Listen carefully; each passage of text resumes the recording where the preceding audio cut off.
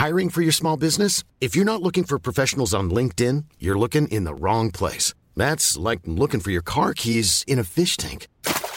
LinkedIn helps you hire professionals you can't find anywhere else, even those who aren't actively searching for a new job but might be open to the perfect role. In a given month, over 70% of LinkedIn users don't even visit other leading job sites. So start looking in the right place. With LinkedIn, you can hire professionals like a professional. Post your free job on linkedin.com/people today.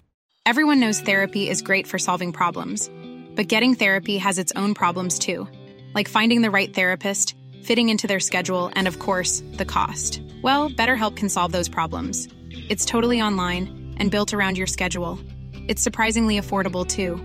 Connect with a credentialed therapist by phone, video, or online chat, all from the comfort of your home. Visit BetterHelp.com to learn more and save 10% on your first month.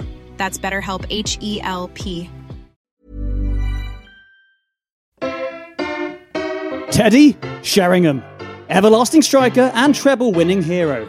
Across a career of 25 years, Teddy played for Millwall, Forest, Spurs, United, Spurs again, West Ham, Portsmouth and Colchester, 51 caps for England, turned the 99 Champions League final on its head, performed as a singing tree on ITV's The Masked Singer, plus author, and today we're reading his 1999 autobiography, Teddy. But what will the book club and special guest, journalist Charlie Eccleshare, think of it? Find out in today's Football Book Club. He says, I can call to mind literally dozens of situations, which just isn't that many situations. I'm now going to explain in detail this friendly match between England and Morocco. There is so much thinly veiled hatred of Michael Owen in this book. It's incredible. Silly, childish, pointless, even worse, dangerous. I plead guilty to all four.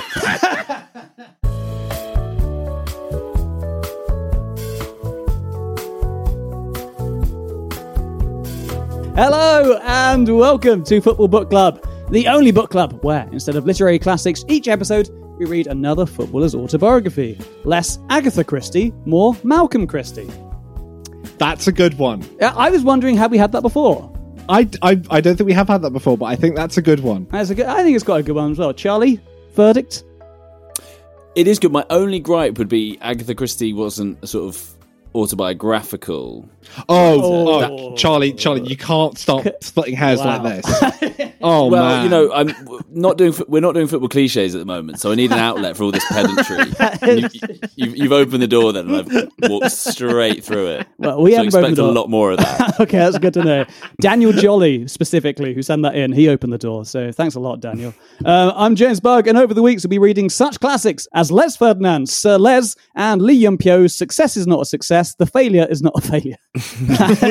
We are not reading that. No, we are not. That's a very loose translation of Korean, so whether that's accurate, who knows. But today we are reading Teddy Sheringham's 1999 classic, Teddy, my autobiography, and joining me to read it are Jack Bernhardt. Hello. And please welcome to the show, journalist, author, star of Football Cliches and View from the Lane podcast, and Tottenham Hotspur correspondent at The Athletic, Charlie Eccleshare. Woo! Hi guys, how you doing? Hello. Very, very good. How are you? Yeah, very well, thanks. I'm looking forward to this. It was quite a journey reading this book. That is the diplomatic answer. I enjoy. Yeah. Thank you. All of our guests, they can go one of two ways. They can immediately insult us and say, why have you made us do this? Or they can say what you said, and I appreciate that. Yeah, are you a big fan of autobiographies, Charlie? I do. I find them hard to read now, not in a kind of Partridge, piss-takey kind of way, especially these football ones. I read Alan Sugar's autobiography a few years ago. I don't know if you've done it on this podcast. No, we haven't. I would strongly recommend it. I think you would have a lot of fun with it. Is very it football heavy enough? Yeah. That's a good point. I mean, you might have to focus on the sort of Spurs chapters, but there's absolute gold in there. Just like the maddest non sequiturs you'll ever hear.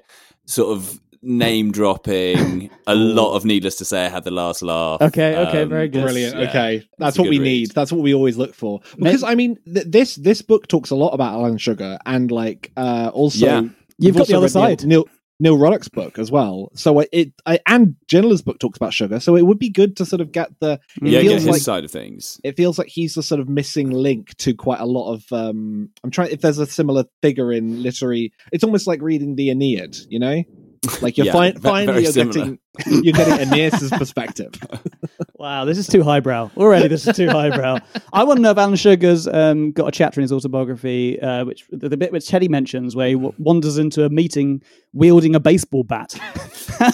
Do you know what? I interviewed Lord Sugar for a piece on sort of Tottenham, the Sugar Lord years. Sugar? Lord Sugar, yeah, a few years ago, Sir Alan. I don't remember that coming up, though I do remember him not being too complimentary about Teddy Sheringham. And so it's interesting that clearly it was felt on both sides. I mean, Teddy's very much a Venables loyalist. And I think you kind of had to pick sides. And it's interesting you mentioned Razor Ruddock, because obviously he appears in this Teddy book. So it's all kind of interlinked, isn't it? Very much. I mean, Ruddock had a big chapter on the protest that him and his wife, I think, staged. Yeah. And I like how Teddy was like, look, I like Venables, but that was too much. that was kind of embarrassing. Chill out, Neil. Yeah. So I gave you a few options for Spurs books. You didn't want to do Anderson's book too much, I seem to remember, because possibly you're a little bit chummy. So I'm guessing no plans to befriend Teddy Sheringham anytime soon.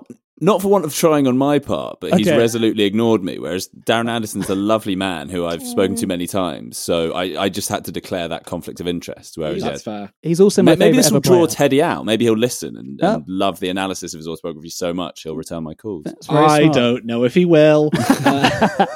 I've got a big head of Darren Anderson on my table. I was literally about to say he's my favourite ever Tottenham player. So there we go. He's honestly the loveliest man as well. That's good to hear. He seems like a good guy. I'm an Arsenal fan, and even I think he seems like a nice guy. Yeah, he really is. Why is he called Shaggy? I think it's hair. The hair. Yeah. Right, okay. It's not because he would go around singing Mr. Bombastic, no? I think it's more Shaggy from Scooby-Doo, right? I'm assuming. Yeah, it's that kind of floppiness. The OG Shaggy. Sure. But anyway, today we're reading Teddy Sheringham's book on the show. It was originally written in 1998, this one. I don't know why. After a really disappointing year for Man United, decision. and then a rubbish World Cup. Basically just to piss off Alan Sugar, I think, who said you can't write about this, and then does. But then I've got the revised edition. I don't know if everyone else has with the Champions League final. Oh, he must have been, not just because he won it, but he must have been pretty relieved to finally add a decent chapter to this book and end it the proper way. I argue that if you didn't have that chapter in this book would be entirely useless. It's surely. Who was buying this book before he won the Champions League? No offense to Teddy Sheringham. No, it's a good point as well, because he just left Spurs a year earlier. So it would have made more sense almost to do it whilst a hero at Spurs, and then all the Spurs fans are going to buy it. I imagine he'd sort of burnt some bridges there. Mm-hmm. We should also, this is quite, I've just noticed this, but because the foreword by Terry Venables is also quite entertaining. Yes. But he uses a phrase, he says, I can call to mind literally dozens of situations, which just isn't that many situations. It's quite a funny... And Sheringham uses it similarly. He says something, I don't know if it's literally dozens, but he's genuinely there were dozens of people or something like that. It's just a really modest claim. Yeah. I could count on the fingers of one hand. Yeah, exactly. And in my opinion, that's a lot. So let's get into it. Let's read Teddy Sheringham's Teddy. Over the show, we're going to get to know Teddy, and we're getting to know our guest Charlie. Of course, there's a quiz, and our friend Ken Zong is back with another chant. But first, let us see what Amazon is saying. The book has 3.5 stars from 122 ratings, including this. Wow. This I know it's a lot, and that's a lot, and it's low. Yeah, for the ones that we do, including this 3-star review from T. Thornton entitled 3 stars, unnecessary, which reads, "Did he really call Hoddle a?"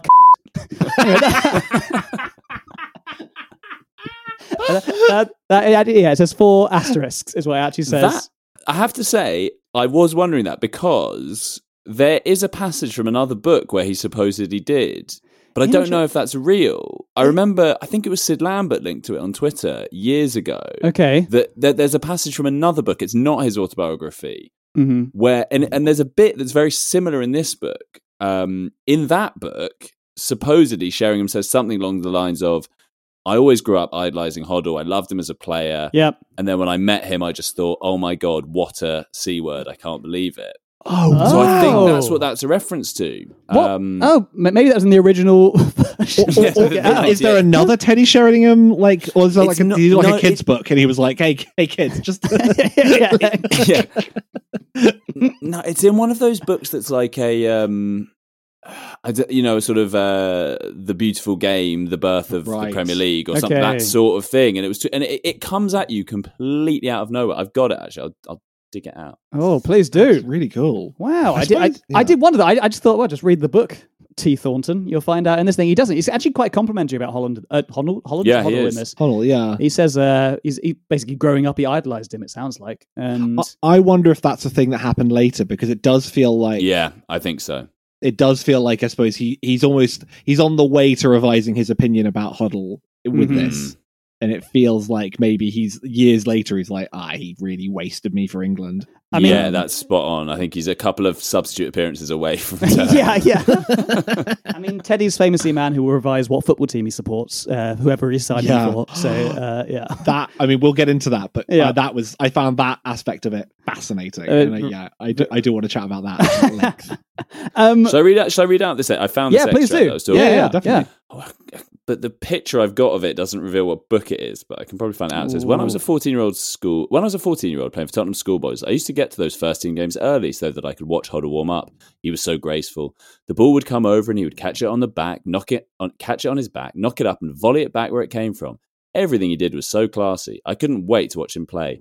Then when I met him man to man, it was, oh my God, what a I can't believe this. Wow.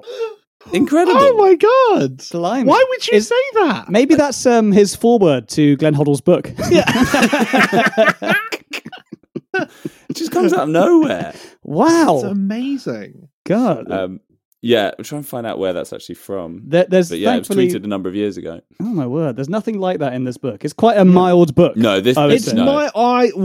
mean, we'll get into it.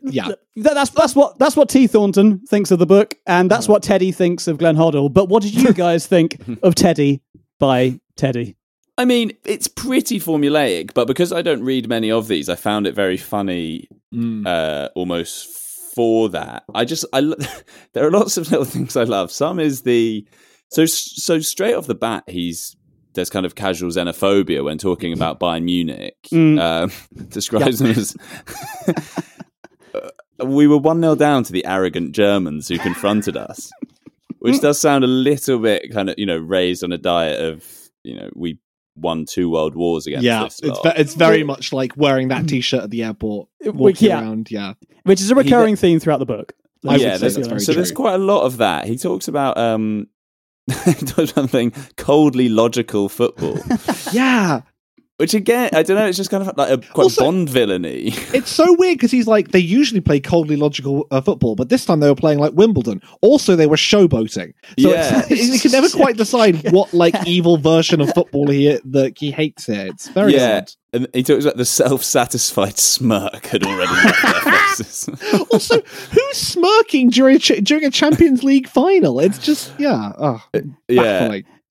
So, I sort of like that. As much as he doesn't really put the boot into anyone, apart from maybe Alan Sugar, he does seem to have quite a few axes to grind, which I really enjoyed. My favourite bit also, or possibly my favourite bit, comes quite early. He talks about how Arsenal fans chanted him, "Oh, Teddy, Teddy," went to Man United and he won F all. Yeah. And he says, it was great to prove what complete rubbish that was by the end of the campaign. Although I expect the morons who chant it will continue to do so. No one told this Teddy that at this point they did carry on, but they chanted, "Oh, Teddy, Teddy," went to Man United and he's still a C word. That was actually how they amended that chant after he had stopped winning fuck all. Still a Glenn Hoddle. Exactly. But I love this because he actually uses the word, says, "I can live with it because I had the last laugh." I know, which is just amazing, incredible, absolutely incredible. It's a very, I know we say this almost every week. It's a very Partridge book, I would say. This one exactly. I mean that's just straight out of the Partridge playbook. On that note, it is very funny how a few times in there, because this was written in 1999, as we mentioned, where he'll say things like that about Spurs fans or Spurs, or he'll say. But things were said, I can never go back. I can never watch that. And then literally 2 years later, he returned to Tottenham. Yeah. Which, yeah. Well, I'm back. Remember all those things I said? I don't. I'm trying to remember. I'm guessing, Charlie, you'll know. I'm guessing Sugar had probably just about gone for Levy Surely at that point, gone. right? Yes. He'd gone by then. So Sheringham went back in the summer of 2001. So he had gone sort of midway through the previous season. Mm-hmm. Okay. Just another one of these sort of kind of gently stereotyping. And I'd love to know where he sort of got this idea from. But he says, every area in the world had its own way of playing the game, and the Saudis were a typical Arabian side. Oh my God. Speed, good technique, great on the ball, but perhaps lacking a bit in the finer points of teamwork. Which, firstly, I've never heard of like Arabian team. Yeah. It's quite a funny turn of phrase. Your classic Arabian side.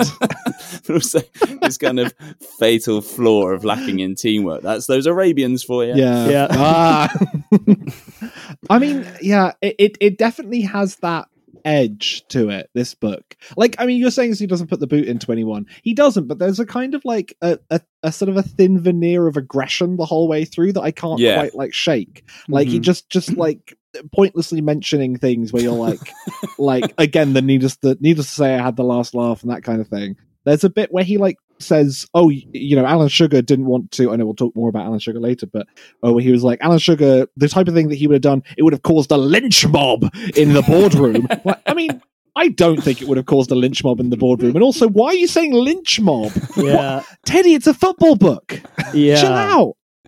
There's also a thing that happens, and I'm sure this happens in all football books, I just find it quite funny now, is he'll sort of mention people by name who obviously there's no way he could possibly have known what their names that he'd have remembered this. and obviously we all buy into this illusion, but he's talking about a game away at Georgia. He talks about went past their goalkeeper Zoitsi after Murtaz Shalia failed with an attempted interception. I just love the idea that he's remembered that detail. As he's going past, he's like, I'll check that. I made sure that I'll name check that guy. Yes, don't worry. I also love, and maybe this was a talking point at the time, but on that theme of kind of picking arguments, he's talking about Les Ferdinand, who I kind of feel like Les Ferdinand was universally popular. Yeah. But he says, if you look back at the qualifying campaign, Ferdinand had several really good moments in various games. Don't let anybody tell you that he shouldn't have gotten to Glenn's final 22 for France. Yeah.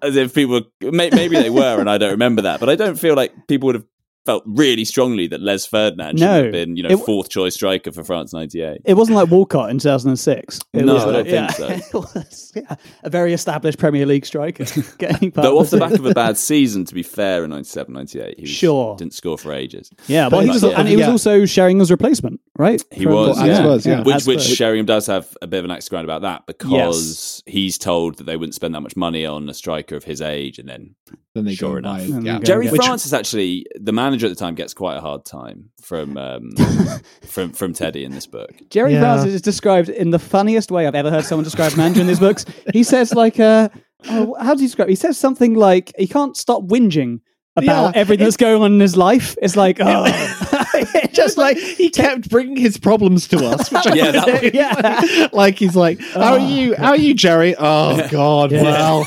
Oh, you seen the vet bills? Cat's been ill the last week. Yeah. Oh my God. Do you know what though? I've interviewed Jerry Francis before, and he's a lovely man, but I think he feels a bit underappreciated and undervalued for what he's done in the game. So I can sort of imagine that coming through to his players, and I think he had a bit of an uneasy relationship with Sugar, which Sheringham picks up on. I'm going to give a really weird compliment to Jerry Francis. I watched some betting company video. It was about Tottenham, I think, supporting Man City in the run into the when Arsenal almost won the league. And Jerry Francis was a terrific actor. Like, of all the actors I've seen in these things, Jerry Francis was very, very, very good. And I think actually Teddy and Darren Amston were both in the same video, actually, from memory. Right. But Jerry Francis really stood head and shoulders, acting-wise, above them. So he's appreciated here.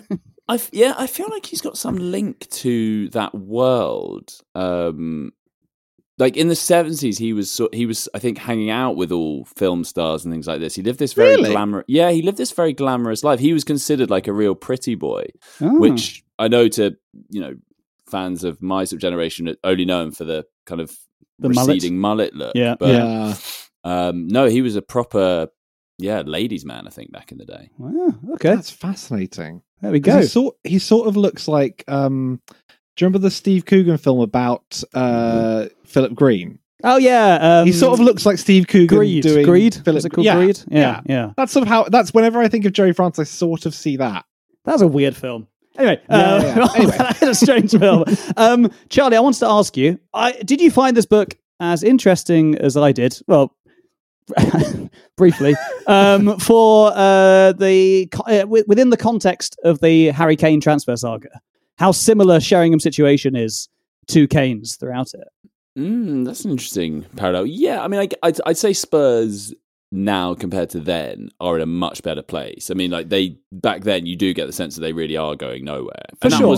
I remember that at the time. It was like same. They were a real kind of mid-table outfit who kind of plodded along. I think certainly more so than now. But yeah, that is a good. I can definitely see those parallels. And I think some people hope that Kane will come back and do a Sheringham. He might go away, can win everything elsewhere, and then come back and, repair that relationship. It's true, but Sheringham even himself says similar things to, because we read Ginola's book the other week with Rish, and I think Ginola also said some of the same things, how, Sheringham was always saying Spurs were a sleeping giant, and if they were just to pump a bit more money in or build the team or fulfill the promises that I was given for a long time, then I wouldn't have needed to move on, because I didn't want to move on from the club. I think he says quite a few times, but he's like, especially after Ardiles is backed with 50 strikers and no defenders, and then Ardiles gets sacked, and then Klinsmann leaves, and Dumitrescu and Popescu leave and stuff. I think he gets a bit.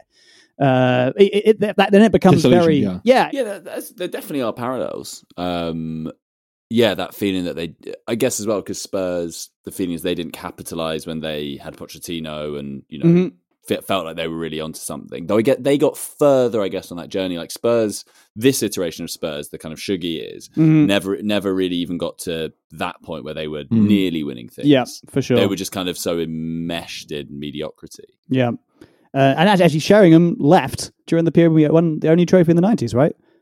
Apart from the FA Cup in the beginning of the FA Cup. He missed. Spurs bookended both trophies. With trophies. And he missed them both. I mean, to be honest, he did win a treble. I think if he had to choose between the Worthington Cup in 1999 or the treble, maybe he would go with the treble. Yeah, because that was a funny thing, wasn't it? After he left, Spurs won a trophy before he did. Yes, because obviously the Worthington Cup is the first trophy of that season. Of course. And neither won anything in his first season away. Yeah. So. I seem to remember that was a bit of another stick to beat him with until he had the last laugh. Very briefly, very briefly, and then they had to change that chant, and they changed it well. I mean, I found it really weird as not a Spurs fan. Yeah, I found it really weird because I thought it was going to be a lot of like I didn't want to leave, and it was a wrench to leave, and oh my god, and I went to Man United, and I know this book is written when he's at Man United, but even when he's at other clubs or when he's at Spurs, there does seem to be a thing of it where it's like when we were at Man United, oh my god, what a place it is to play at Man United. I loved playing at Man United. I can't believe that I would be playing there someday. But when he talks about Spurs, he's like, yeah, it was fine playing at Spurs. I don't really mind that. I associate him so strongly with Spurs, obviously. It felt very like as a Spurs fan, I imagine reading it, you'd be a bit like, what about us though, man? What about our good times together? No? I don't know. What do you think, Charlie, on that? I know how I feel, but I think he tries to give the impression that he loved them and he did all he could, but it was just too he wanted to stay. I think he kind of reiterates that. I mean, those supposed contract negotiations are quite weird, where he wants 5 years. Then he's offered 4, but then because he doesn't respond quickly enough, Lord Sugar supposedly brings that down to 3. Yeah. Then he's sort of like, are you serious? And Sugar's like, well, what if I were to offer you 4 again? And he's like, well, you're not. And he's like, well, okay, well, I won't. And then he calls him up again and he's like, but would you like 4?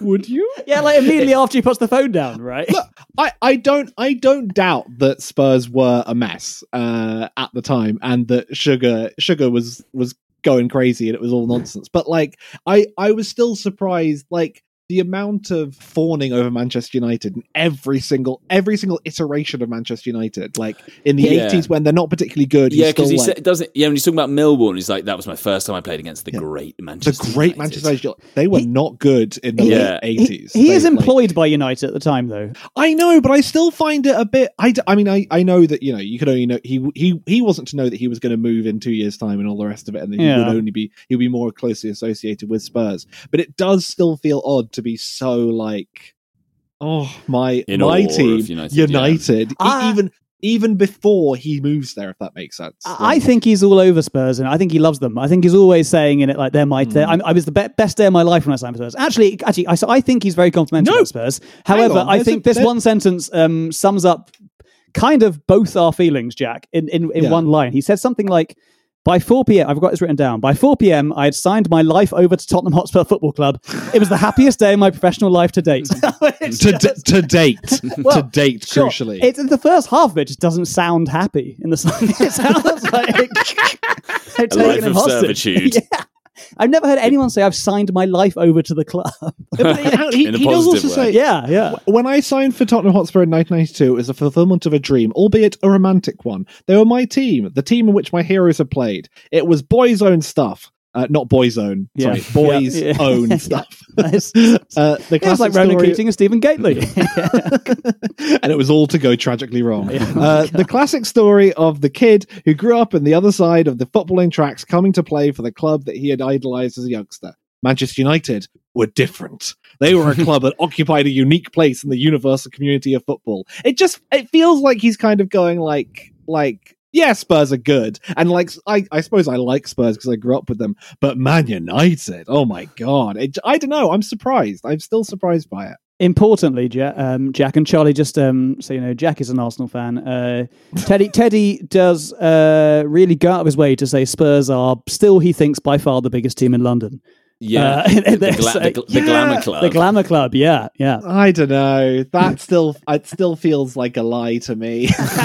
There are some good second mentions with us as well. He talks about the boys from Highbury. Yeah. And there's a inverted commas Gooners, which I quite enjoyed as well. There was a bit when he said like, I think if Spurs had all the success Arsenal had, there would be a bigger club. Yeah. And you're like, yeah, that's. That's sort of how this works, Teddy. You're saying if one club was more successful than the other, they would be more successful than the other. Yes. Yeah. Charlie, did you enjoy Ozzy Ardiles and Teddy's experiences playing under him? Was I think my favourite bit of the book. Just the insight into them being part of the famous five. That is just a great sort of period in Tottenham's history. Yeah. And he does bring it to life quite well, how utterly mad that was. I mean, and who knows how much license has been taken where he talks about the kind of Ardiles would just be like, it's fine, you'll work it out. Yeah, exactly. You're all smart players, you'll figure it out. It's like, doesn't Sheringham say something like, but there's 5 of us up front? And he goes like, yeah, and 5 defenders. Goes, we're 5 and 5. That's how this works. That's what we'll do. There's also an amazing casual xenophobia, or maybe not even that casual, in relation to Ardiles, where he talks about Venables was replaced by Ozzy Ardiles, a rare man who transcended the antipathy still harboured by some English people for Argentinians in the years after the Falklands War. That's so funny. I love how he's sort of putting that onto other people. Like, not me, you understand, but a rare man who, I mean, that is quite a claim. Maybe that's true in the mid 90s. Yeah, I can't think of any other famous Argentinians. Yeah, he's such a nice guy. Old. Yeah, he gets over the fact that he's an Argentinian. Yeah, exactly. you can basically forget he's Argentinian. It's amazing. And one of the famous 5 is German. So yeah, very. He's really. He's that rare man. I feel like this book is very dull, but very occasionally it will flirt with an interesting fact that it will kind of like be like, oh, this could be a good moment, and then just veer straight back into talking about like losing to Luton. Yeah, it's the most classic book for that, I would say. Like the Nicholas stuff is he talks about his, he has a long-term relationship with with Nicola, who like they go up and down. There's a bit when they're in England, when they like break up just before a really important like moment before the Euros. Before the Euro, I think it might be before the World Cup when he has his Portuguese folly, as he refers to it. Like all of that stuff. Oh, that's right. Sorry, it's before the 98 World Cup. Yeah.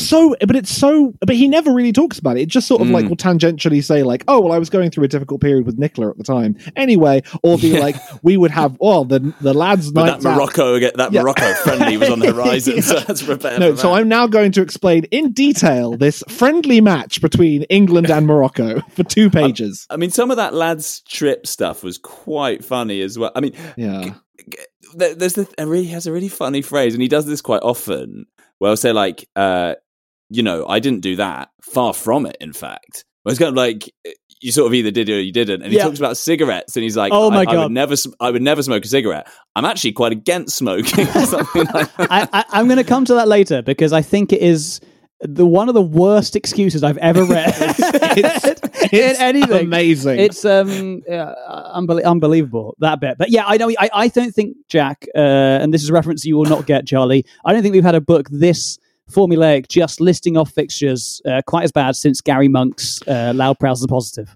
I think that's absolutely right. I was going to say it's a loud, proud and positive situation, this one. Yeah. I think it's very much like he's just going... And what's weird is that whereas Gary Monk's book, it was like, not what else are you going to write about because you're Gary Monk, because that's unfair. But Teddy has had like an incredible career. He's won the treble. He's already been playing for like football. 3 days. He's 33 or so already by the time this book comes out. Maybe this book should be filled with great stories that are not just him like going through fixture by fixture, losing or it's infuriating. He's probably the most successful person we've ever had who has written the most boring book, I would argue. Yeah, I do think if we weren't reading this book 24 years on, and it's funny because of the sort of, some of those politically incorrect gaffes, it would have been extremely bland to read this contemporaneously. And I worry that, well, not worry, I think that we've all become so... I worry a lot about this. I fear for Teddy. I fear for Teddy, obviously. I fear that I've become jaded with the concept of the show, and so I no longer see the gaffes as like keen. I should see the gaffes more keenly, because I was reading this being like, oh, this is boring. But you spotted all the great, hilarious things that he's done, and I'm just sort of like, well, we got to get through it. We got to get through it, guys. No, I did think that. I was like, this is very enjoyable, but I wouldn't want to read tons more of this kind of autobiography. I think we haven't had one like this for quite a while. It is dry, and just with a veneer of like bitterness throughout, I would say. Good news, we're only 4 into the new series, so that's it. I'll say. Only a few in. Guys, I'm going to move us on. Has anyone got an out of context Teddy Sheringham for us, please? I do. A line that they particularly enjoyed in the book. It was a goal that my mum could have scored, to be honest. And my mum, for all her brilliance as a mother, is no international striker. Unbelievable. That was... All her brilliance as a mother. Very, almost kind of predicting that Harry Redknapp interview thing about Darren Bent. Darren Bent, yeah. Really foreshadowing that. Yeah. Except I think what I quite like about this one, not to go too far into our out of context, not to give too much context to it, I quite like the way he's immediately backtracking, like, oh no, but she's a great mum. Don't get me wrong. She's a class 10 out of 10 mum. For an Argentinian, she's great.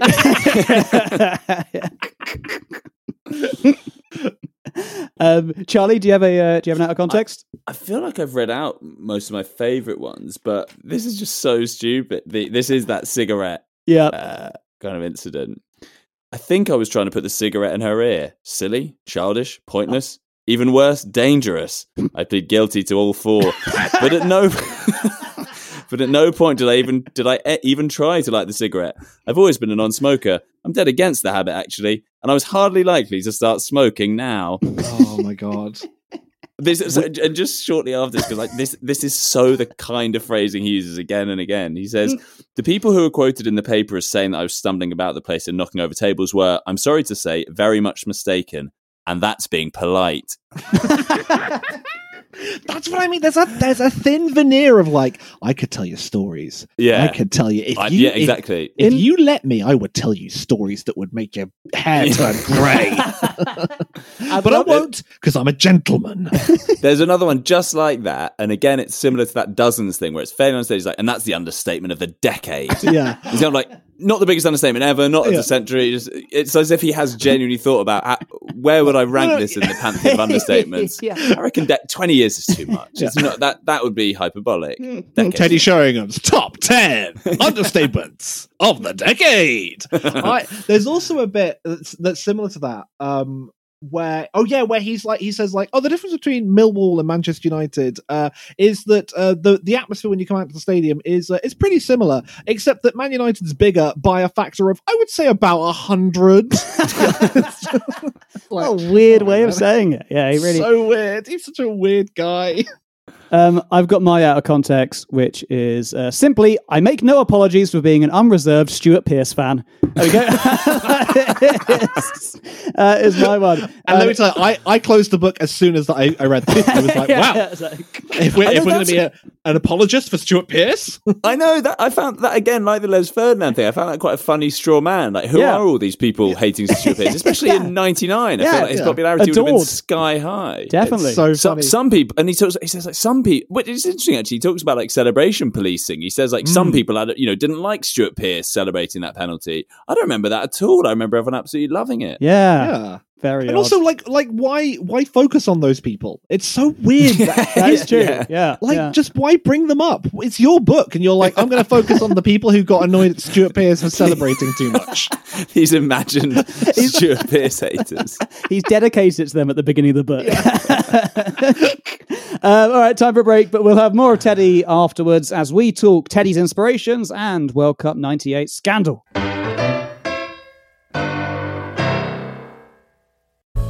Hello, James here, and we at Football Book Club want you. That's right, you, to join something special, something exclusive. We want you to join the Football Book Club Club. The Football Book Club Club is the home of even more Football Book Club action, and now it's cheaper than ever to become a full member at just £3.50 a month. There's 3 tiers. By signing up to our Bookworm tier, you get an exclusive members-only episode of Football Book Club every fortnight, filling the gap between regular episodes with more book club fun and, frankly, a frighteningly deeper analysis of whatever book we're reading that episode. Plus, you get access to all the bonus episodes recorded so far. There's over 20 of them on there. Well, 20. And, most excitingly, you'll get your hands on a special edition, money can't buy bookmark you can put inside your personal copy of Darren Huckabee's Hucks. All that for just £3.50 a month. For context, that's a tenth of the cost of a cameo message from Ian Dowie. And a cameo is what, 30 seconds? For that price, you get 10 episodes. That's 3.5 hours of content. I dread to think what you have to pay to get 3.5 hours of content from Ian Dowie. You'd have to remortgage your house. But I digress. And if that's still not right for you, if you really love the show, you can join the Super Bookworm tier. And if you like the show but don't want to pay that much, you can support the show for just £1 a month on the Casual Reader tier. You won't get the bonus episodes, but yes, you will get that bookmark. Head to patreon.com/Football Book Club for more details. So, if you enjoy the show, please consider joining up. It really does help us to keep making the show, because books don't grow on trees. They are trees, kind of. And trees are expensive. But the Football Book Club isn't. So join today at patreon.com/Football Book Club or by following the link in the episode notes. See you back at the clubhouse.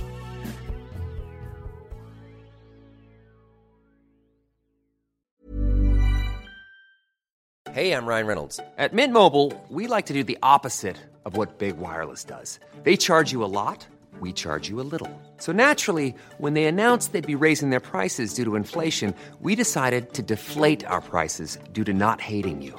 That's right. We're cutting the price of Mint Unlimited from $30 a month to just $15 a month. Give it a try at mintmobile.com/switch. $45 up front for 3 months plus taxes and fees. Promo rate for new customers for limited time. Unlimited more than 40 gigabytes per month. Slows full terms at mintmobile.com. Hiring for your small business? If you're not looking for professionals on LinkedIn, you're looking in the wrong place. That's like looking for your car keys in a fish tank. LinkedIn helps you hire professionals you can't find anywhere else, even those who aren't actively searching for a new job but might be open to the perfect role. In a given month, over 70% of LinkedIn users don't even visit other leading job sites. So start looking in the right place. With LinkedIn, you can hire professionals like a professional. Post your free job on linkedin.com/people today. Everyone knows therapy is great for solving problems, but getting therapy has its own problems too, like finding the right therapist, fitting into their schedule, and of course, the cost. Well, BetterHelp can solve those problems. It's totally online and built around your schedule. It's surprisingly affordable too. Connect with a credentialed therapist by phone, video, or online chat, all from the comfort of your home. Visit BetterHelp.com to learn more and save 10% on your first month. That's BetterHelp, H-E-L-P. Burrow's furniture is built for the way you live. From ensuring easy assembly and disassembly to honoring highly requested new colors for their award-winning seating, they always have their customers in mind. Their modular seating is made out of durable materials to last and grow with you. And with Burrow, you always get fast, free shipping.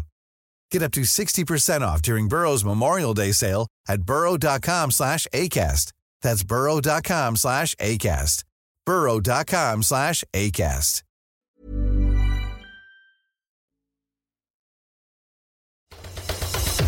Hello everyone, I'm Adam Hurrey and welcome to the new home of the Football Clichés podcast. It's a truly unique show about the language of football and all the tiny things we take for granted about it. You might not think you care about what makes a stadium a cauldron, how many words commentators have to describe pace, or which players can be called a Rolls Royce, but trust us, you will care. We'll be diving deep into football's absurd little patterns twice a week. The adjudication panel will run the rule over the latest crimes against football language, we'll select yet another niche 11, and star guests will be dropping in to choose their obscure footballing loves and hates for Mesut Harlan Dix. Plus, there's the mighty Football Clichés quiz title up for grabs, the greatest football quiz in existence. Subscribe now so our first episode downloads automatically on Tuesday the 17th of October. Whisper it quietly, but the Football Clichés podcast is back.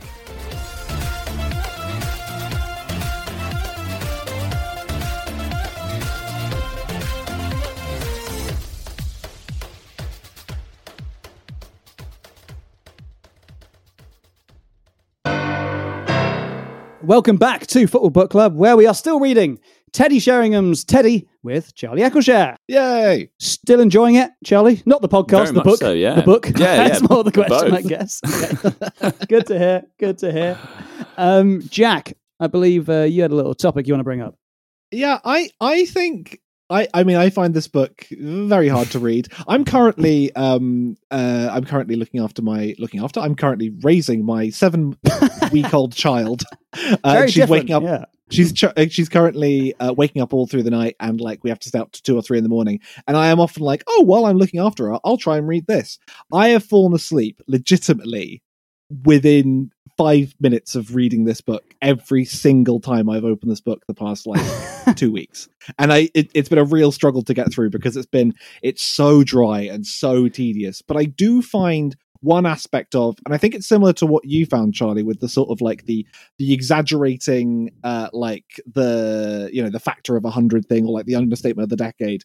It's he talks about quite a lot of the time moments where he feels really down or really like, I couldn't get through it, I didn't know what to do, but then I received an inspirational speech from an unexpected source. And to a man, all of these speeches are from like previous like pundits, or they are like from coaches, and every single one of them is basically just, you're right, Teddy. How's it going? And Teddy's like, not well. And they go, well, you should keep at it. And he's like, I took that to heart that day. It's so weird. But maybe that's an insight into, what football was like back then. Because I think he says something like when he says, when I got my first England cap or something, I was made up, but I couldn't show it. The lads would have killed me or something. Oh, yeah. It's so weird. It reminds me a bit of, there's a thing on Twitter, there's a tweet stuck with me because I worry I've internalized it, where it's like people who, boys in particular, or men who have made it part of their identity, a compliment they got offhandedly from someone 10 years ago, and they base their entire personality around that compliment. And it's very much something where I'm like, oh god, what if that happened with me in comedy? But like, I do think there's a similar thing with that, where he's like, I can't show anyone that I'm excited or happy or at any point, and that also conversations that there's a bit, it's basically Martin Tyler. That's the one I find really weird. In like the run up to the 99 treble winning thing, he's injured and he's like, oh gosh, I don't think I'm not going to get back into the team. And then I had a conversation with Martin Tyler, and Martin Tyler literally says, you'll probably be okay. Just keep playing football. And Tyler says something like, it's a long season, Teddy. I'm sure I'm sure you'll get some game Everyone will get a go. Everyone will get a go. Like, Teddy, you've been in football for so long. You've been a footballer for 32 years. Has no one ever just said, like, you'll be all right? What's quite sweet as well is he obviously is really touched by the fact that Alan Shearer is an advocate of his. Yes. And so he quite often refers to the fact that, like, even if Alan wouldn't say it, everyone sort of knew that he found me his best strike partner. Definitely. And stuff. Yep. And that he picks up on like interviews. Like he's internalized an interview where like he says like Michael Owen's got a lot of pace, but Teddy Sheringham can see what's going, where everything's going. As if like, and it's like, oh, have you really taken that to heart? And it's nice that he's taken it to heart, but also like, oh, buddy, are you so starved of affection that that's what's happened here? It happens again, like when he's playing, I think when he's playing for Millwall. Okay. Basically, he literally says, like, I was seriously began to doubt that I would make it in football. My saviour was Roger Cross, the Millwall youth team manager, who told me, like I said to him one day, I didn't know where I was going. People were playing me offside and I wasn't getting involved in games. He said, not to worry, I was doing all right. That's his saviour. His saviour says, not to worry, you're doing all right. That changed his life. But Jack, you haven't mentioned the other person at Millwall. Oh my God, I'm getting to him. Okay. Who goes Steve Harrison. Who goes totally the other way around of doing it. Like if anything, is too enthusiastic about Teddy. Intensely enthusiastic. Steve Harrison is incredible. But then I also, so Bruce Rioch towards the end of Teddy's time at Millwall, Bruce Rioch and Steve Harrison come into the team to manager, and Steve Harrison is one of the weirdest people we've ever had in any of these books. And he says I've got a mantra for you, Teddy, and I might just have to read the entire mantra because I find it so strange. It's page 102, just in case. Page 102, here we go. He says, he coached me using a very subtle technique that didn't fall far short of brainwashing. I'd be sitting in the dressing room before a game and he would get alongside me, muttering, urging, cajoling, drilling his words quietly but insistently, repetitively into my ear. And I was at this point, I was like, okay, this is going to be some great advice. It'll be some like really clever technique or moving, and it's come on, I want another goal from you. And once you got one, I want two. Come on, don't let it slip now. I want you buzzing. Get up for it. There's another couple of goals here for you. Look at the heights you can reach. I want you back in there. Come on, give me another goal. It's a bit sexy. It's a bit sexy, isn't it? It's a bit sexy. I'm going to get right in your ear and say, I want you to score goals. I want another one. But like, he's not giving any insight into how a striker should Perform. Steve Harrison is basically just saying, score more. Yeah. Would you mind scoring some goals? He got to the point where I could hardly hear what he was saying. I just closed my eyes and I was just hearing him cajole me. Why did it get to that point? How did it get to that point? But I knew without having to listen. What was he doing to like the other 10 people in the changing room? They just like you're like the assistant manager, right? Yeah. When we got one game over, he would be on at me again immediately for the next one. It was incessant, but it was great. It is so weird. It is very intense, and like he's being harassed. It is. I mean, I do like the idea of imagining like the defenders next to him being like, "What is Steve doing? Why is Steve so into this?" I mean, the next page as well is there's just so much great sort of football chat. He talks. I mean, the wording here. He's talking about Newcastle. He says they love their soccer on the banks of the Tyne. Yeah. It really is a hotbed of the game up there. Oh, such a hotbed of the game of soccer.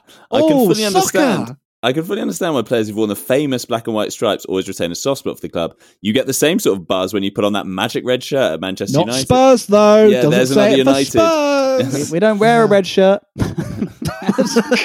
Could be that. Magic or otherwise. Yeah. Probably is that. I mean, Steve's also a weird guy because he's he says that, like, so Bruce was like the hard man and Steve was like the joker. And Steve's jokes were they would go to team hotels and he would load up his tray with food at the canteen. Yeah. And then he would be walking out and then he would trip over and his meal would go everywhere. And the hotel staff would like lift him up and be like, "Are you all right?" And he's like, yeah, I'm fine. And he would do this at every hotel they would go to. And also, as if it's a great prank. and Teddy, without fail, every time loses his shit at that prank. He finds it so funny when people fall over. He does it quite a lot in the book. He says Steve would launch a stage wink in our direction after he'd fallen over, as if to say, "Got him again, lads. How are you getting him? You're just falling over." Have I imagined he does that at a cinema as well, somewhere with popcorn? No. Is that somewhere else? Is that someone else? No, that's someone else. That's actually, I think is that Gaza? I think that's Gaza in another book. Gaza. Yeah. Oh, it's another book. Yeah, he did exactly I think it might be Rob Lee in Gaza's book. Yeah. But there is another bit where he's saying they're doing a team run, and he says Steve suddenly fell over and started rolling down the hill. He thought he'd have to stop rolling in a minute, but no, he just kept on tumbling, finally dribbling into the lake. We fell about. At what point will they be like, we should just be like, "Oh, it's not a bit. He's really injured." So weird. We should get Steve Harrison's autobiography next. That's what we should do. I've never heard of Steve Harrison. Pranks. Yeah, non-stop. My life in pranking. It'll be 50% pranks and 50% just go on, read another page. I know you can do it. Good, just read another page. Oh yeah, I don't wanna... Once you've read one page, I want you to read another page. In the end, I had to stop reading. I knew what was going to be said without even reading.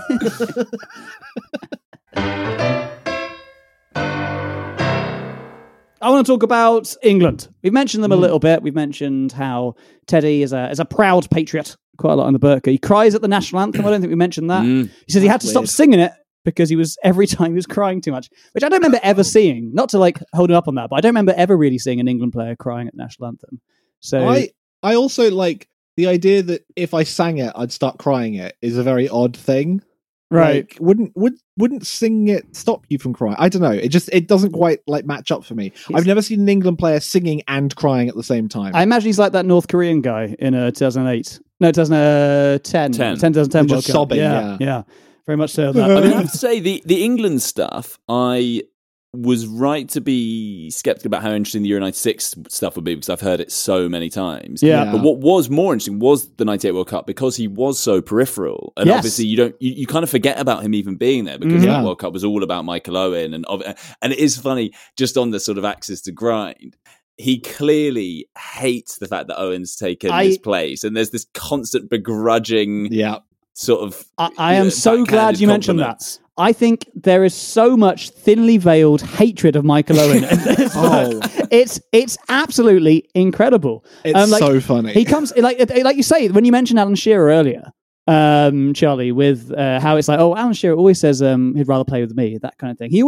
He describes Owen as good, but he's one to watch. But he's not me. He's one to watch. Like maybe you'll get there at some point. No excuse, no substitute for experience. Yeah.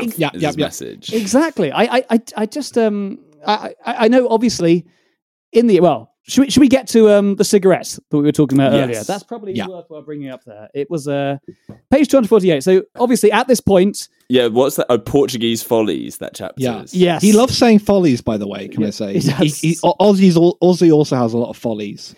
He says... so obviously Owen is like the up-and-coming new hope for England at that point. He's kind of on the edge of the team. He's been taken to the training camp, but currently Teddy's, his position's okay in the England starting lineup.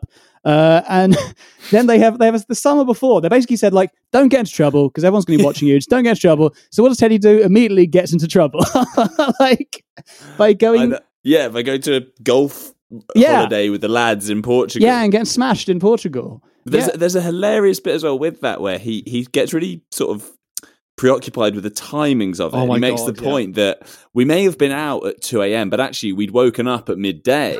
So he's basically saying that 2 a.m is very deceptive because when you wake up that late, everything was later and we weren't golfing till later, etc., etc. Yeah. And he has this amazing phrase where he says, we would have been up for the same amount of time if we'd gone to bed at 11 o'clock on the Monday night, played golf during the day, then eating and done our modest bit of clubbing in the evening. A modest bit of clubbing. It's just an amazing way of describing going, did you go out last night? I mean, a modest bit of clubbing, but nothing. Modest session at Tiger. Yeah. A humble bit of clubbing. Certainly. A dash of clubbing. I also, as an argument to be like, oh, sure, I was up at 6:30, but, I'd woken late is not a good argument, especially if you're going to play a World Cup in, a week's time. So that's not... The Sun aren't going to be like, oh, sorry, guys. He was up at 6:30 in the morning, but he only woke up at 12, so it's fine. But the thing that gets him in trouble is this cigarette photo, like you said. So I think this book is written for one reason, because, like we said earlier, Alan Sugar didn't want Teddy to talk about what really happened at Spurs and stuff like that. And so Teddy was like, well, I'm going to write this book. And the second reason is pretty much just to put this story to bed. Set the record straight.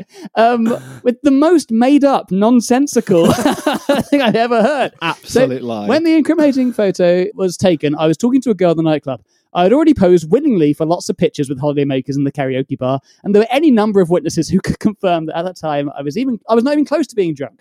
The girl I was chatting to had a cigarette in her hand and was about to light it. So the photo is of him smoking, they think, right? The girl I was chatting to had a cigarette in her hand and was about to light it. Her friend said she would like a shot of her. So I said, okay, give me a fag then, and stuck it unlit into my mouth to pose for the picture. Just nonsense. What? Yeah, it doesn't make any sense. Oh, well, if you've got a cigarette, I must have a cigarette. Yeah. Otherwise, the photo won't be symmetrical. I must have a cigarette in my photo. This will be a great photo. The reason it's funny is because I shouldn't be holding a cigarette, but I will be holding a cigarette. That's why it's funny. And then you've got all the things that Charlie mentioned. So I'm against smoking. I don't do it. I was hardly likely to start smoking now. I was acting like a kid, but I was playing it strictly for laughs. I did have a few glasses of beer, but not that many. A glass of beer. A glass of beer is good. A simple glass of beer. Some modest clubbing and a glass of beer. And an unlit cigarette. What a night. The people who were quoted in the paper saying I was stumbling around the place and knocking over tables were, I'm very sorry to say, very much mistaken. That's being polite. I did see a couple of reporters in the hotel trying to drum up a story, but I wasn't worried as there wasn't much of a story to be had. Nonsense. If that's the excuse he's cooked up a year later in this revised edition, what was the point? My biggest crime in the whole sorry affair was, I think, to have been a bit naive. Mate, oh, come on. I think what also it suffers from is the fact that it says the way he structured it is the photo was there and it looks really bad and I know it looks really bad and my agent was like, oh my god, it looks really bad, what have you done? But when I explained it to my agent, he was like, that makes sense. And then I explained to someone else and they said, you know what, that makes sense. And then he does the explanation because that makes his agent look like a fucking idiot. Yeah, I was going to say, look, it makes sense to them. So if it doesn't make sense to you guys, then clearly you're stupid. It's been confirmed that the story makes sense. He sort of builds up this idea where he's like, guys, what you're about to hear is going to be one of the most credible excuses you've ever heard. 2 separate people have said it is a very credible excuse. And then he comes out with, I thought the photo would look wrong if I didn't have a cigarette. Really, really weird. And then, of course, Owen takes his place. Well, not quite. Sheringham's kind of on thin ice, isn't he? And then doesn't really play well in the first couple of games. Owen comes in, and then the worst thing happens. Owen has a great World Cup. And God, it's terrible. Yeah, Sheringham's kind of he's like, yeah, I'm delighted for him. He does say that a few times. We're all made up for Michael, I think he says a couple of times. But, gritted teeth. Yeah, hugely gritted teeth.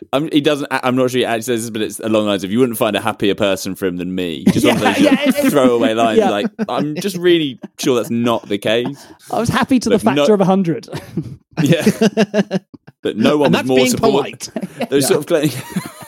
No one was more supportive of his teammates than me. Just sort of unarguable claim. There is a bit where he seems to really focus on, and I think this is part of the It's either a character flaw on his part, or he has been like hounded by the press that makes him think that he should like answer back to these people. But there's a bit where he's like, they apparently saw me laughing on the bench when we were down to 10 men and tried to make a story out of it. But actually, if you watch when Alan Shearer scored, I was the first one off the bench celebrating. But they didn't mention that. Yeah, because man celebrates teammate scoring goal is not going to be. And the reason I had a cigarette in my mouth was because Paul Merson had one next to me on the bench.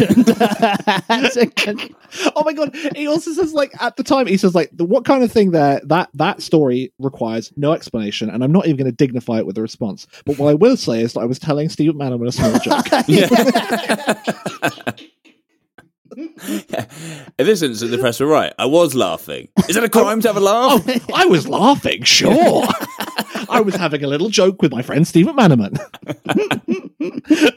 But I told my agent about it, and he said that is a credible excuse for why you were laughing.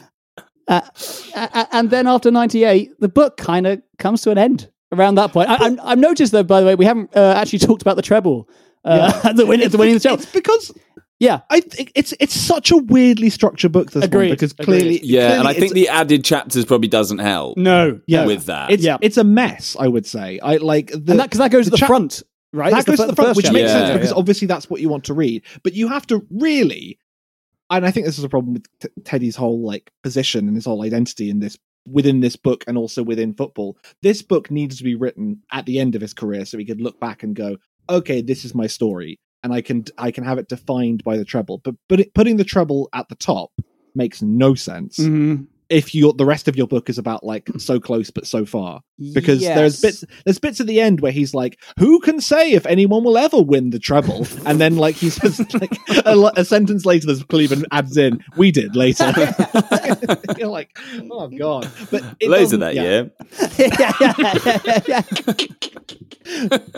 It's such a strange, disorientating book for. But it is mad to think of this book without that addendum would have ended with the '98 World Cup. Yeah, basically, you know, Portuguese follies would have been the defining issue. Yeah, who is reading this book? I guess it would have been like maybe in the previous version it was like, oh, now my first year at United didn't start off well, but my second one will be good, and then he is right. Well, actually, he's not, because it's sort of true. It isn't because he's not really in the team for the first half of the season. Yeah. That's what's weird about this book again is that like it starts with the treble, and I was like, okay, so it's going to be my success story, but actually the majority of that chapter is him being like, God, I was injured and I hated that season. Hated that season. It was terrible. I guess I did score the winner I was the man of the match in the FA Cup final, and I did score the equaliser in the Champions League final, but otherwise it was a terrible year. He also makes a pretty outrageous claim. He tries to suggest that the Solskjaer goal might have been going in. Oh yeah. Just sort of casually, it's like it wasn't going in. I've seen that goal many times. It was no way it was going in. I want to watch it back now because it feels like it's obviously not challenged, because obviously who's going to challenge him? It's his own autobiography, but well, we could. This is a good way to actually end it. This is a better ending than the book has. This is a Charlie challenging whether Teddy could have had a brace in the Champions League final. I'm going to watch this back now because in my mind, it's very much a flick on, and I've never seen any suggestion that the Solskjaer is just like putting David Nugent did it in. Yeah. I think. How dare you? So let me see.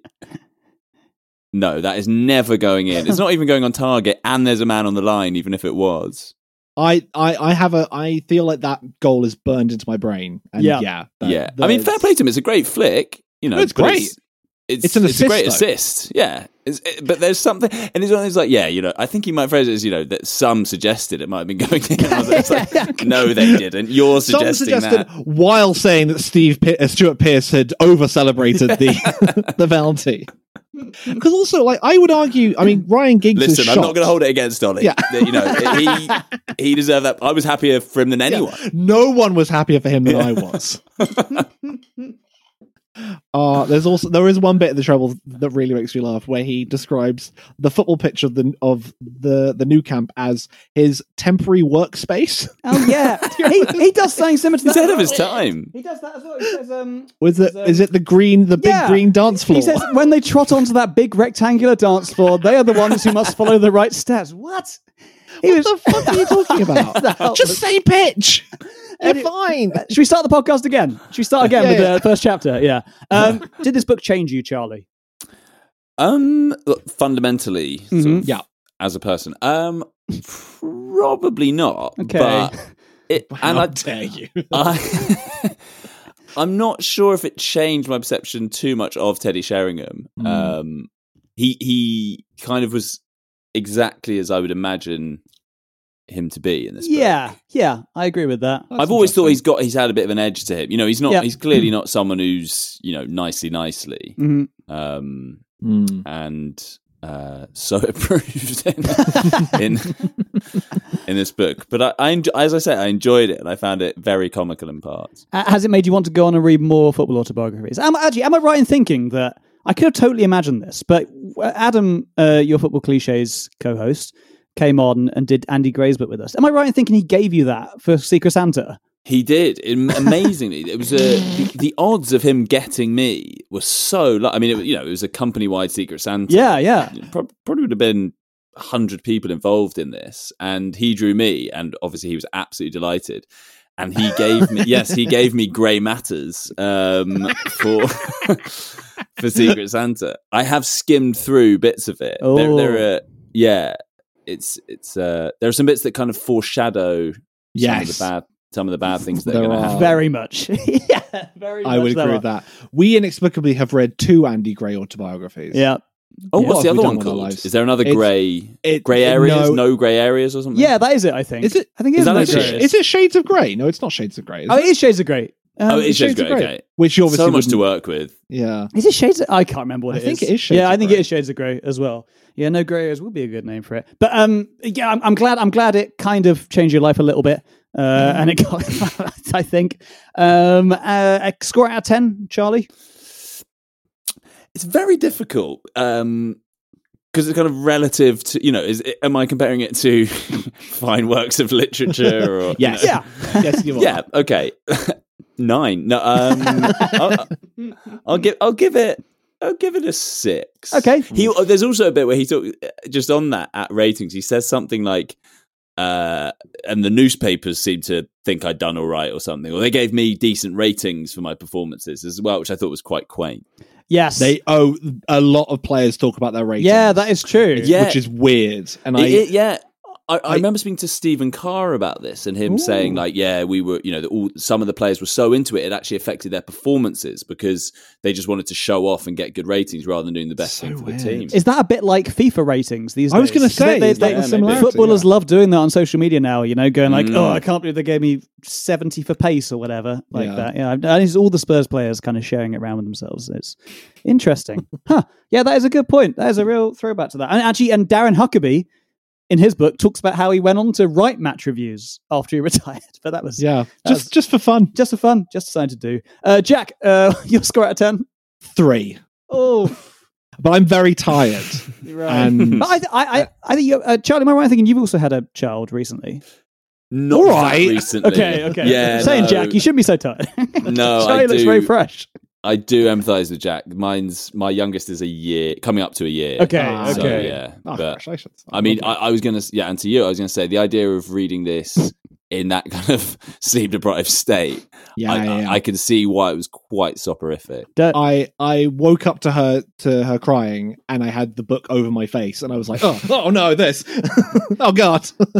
Jack, just to remind you, you got to read Theo Walcott's by Tuesday. I'm going to give it. I'm going to be giving this boring score straight down the middle, 5. I enjoyed it a bit. So that's 14 divided by 3, 3.66. No, 4.66. No, 4.66. Yeah. Cool. All right. Good. Where does that put it on the leaderboard? Oh, that puts it 0.09 behind Asamoah Gyan when we had 4 people reading it. It's just above Ashley Cole this series, and it's way behind our best ever, Darius Vassell, which I think God, I love perfect Darius 10. But beyond that, Darius Vassell did get a perfect 10, and he deserved it. He did. It's time for a quiz. Charlie, you're good at quizzes. Remember, on a Football Cliches quiz. Very good. No stranger to a quiz. You're no stranger to a quiz. Charlie, call out your names when I ask the question. So for this quiz, Charlie, you're Teddy Bear, and Jack, you're Danny Bear. Okay? So call it out when you're ready. Number 1, who reinvented coaching in Britain by studying American football and baseball? No. Danny Bear. Yep. Not Danny Bear. Steve McLaren? Steve McLaren is correct. Oh, yeah. Good work. Yeah, he watched some games and they did that. Number 2, how old is Teddy when he meets his first Northerner?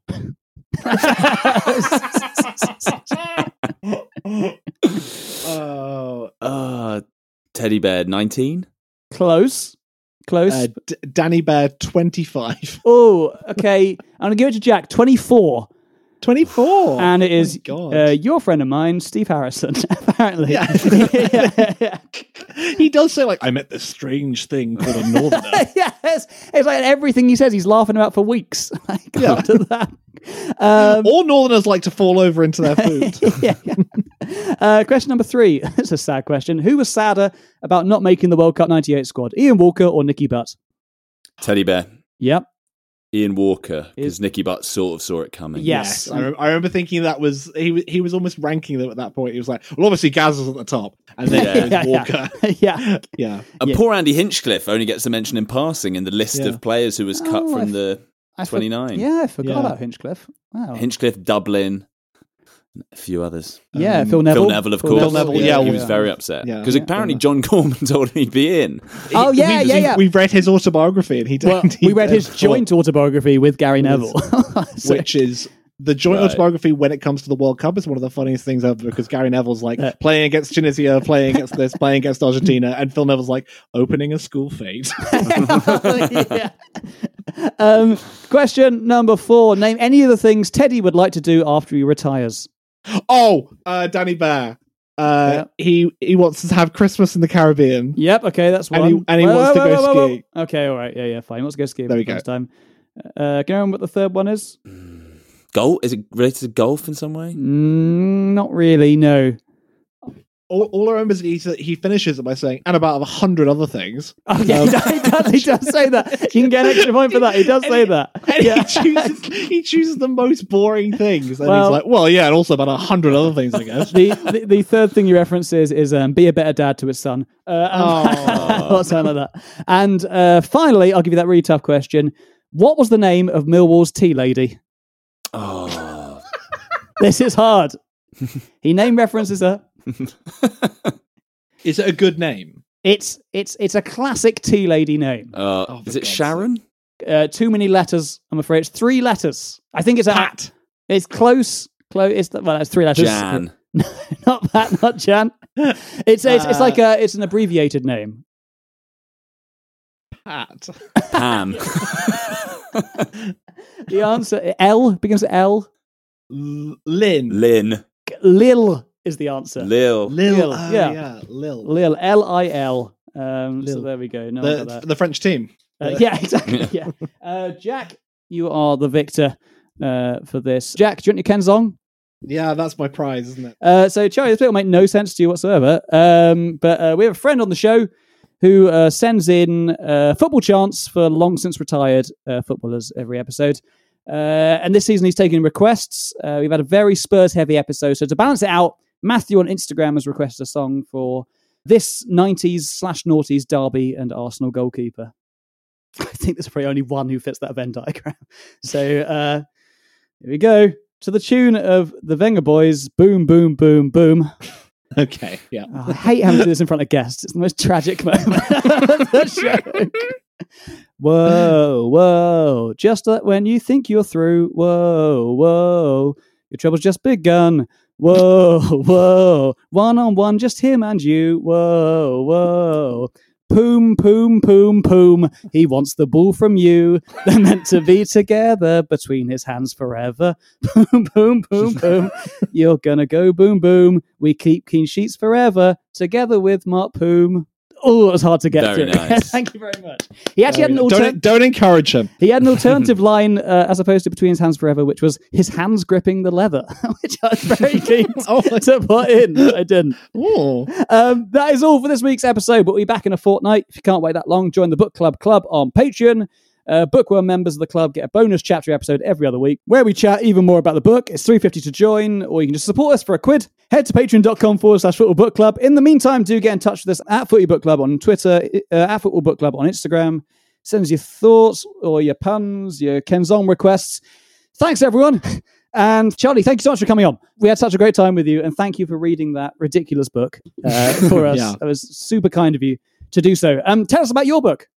Well, my book is called The Beautiful Poetry of Football Commentary, and it is breaking down famous bits of commentary and sort of applying a sort of analysis to them as if they were poems or speeches or this sort of thing. So it kind of combines my love of football and oratory and rhetoric and that sort of thing. So yeah, it's good fun. It came out almost exactly this time last year. Oh, okay. Over a year ago. And it's available in all your usual places that you would go to for books. Make sure you go out and buy it. That sounds great. That sounds too good for this podcast. Yeah, I agree. Is there anything else? Look, it's no Teddy, but is there anything else you wanted to plug at all, Charlie? No, not really. You said at the start. My written work's on The Athletic, and you can listen to me on various other podcasts that you mentioned at the top. So please do so. Brilliant. Thank you so much for coming on, Charlie. It's been so much fun. No, thank you for having me. I really enjoyed it. Brilliant. Brilliant. Thank you. Thank you very much. Goodbye, everyone. Bye.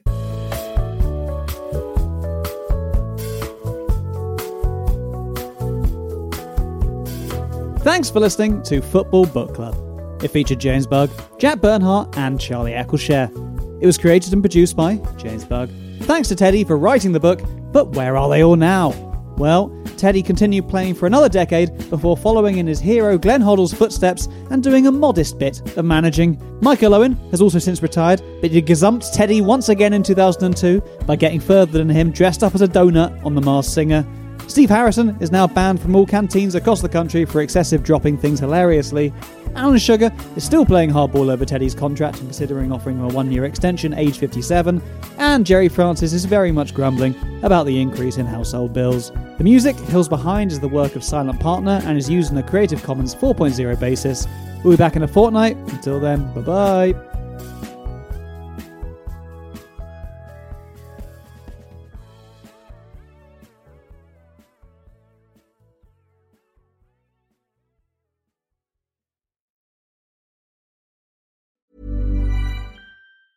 Mom deserves the best, and there's no better place to shop for Mother's Day than Whole Foods Market. They're your destination for unbeatable savings, from premium gifts to show-stopping flowers and irresistible desserts. Start by saving 33% with Prime on all body care and candles. Then get a 15-stem bunch of tulips for just $9.99 each with Prime. Round out Mom's menu with festive rosé, irresistible berry chantilly cake, and more special treats. Come celebrate Mother's Day at Whole Foods Market. Planning for your next trip?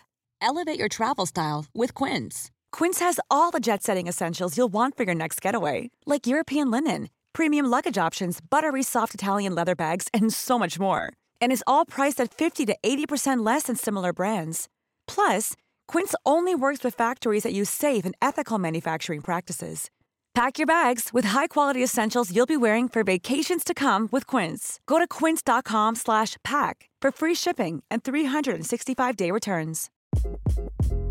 Hi, this is Craig Robinson from Ways to Win, and support for this podcast comes from Invesco QQQ, the official ETF of the NCAA. The future isn't scary. Not realizing its potential, however, could be. Just like on the recruiting trail, I've seen potential come in many forms as a coach. Learn more at Invesco.com/QQQ. Let's rethink possibility. Invesco Distributors, Inc.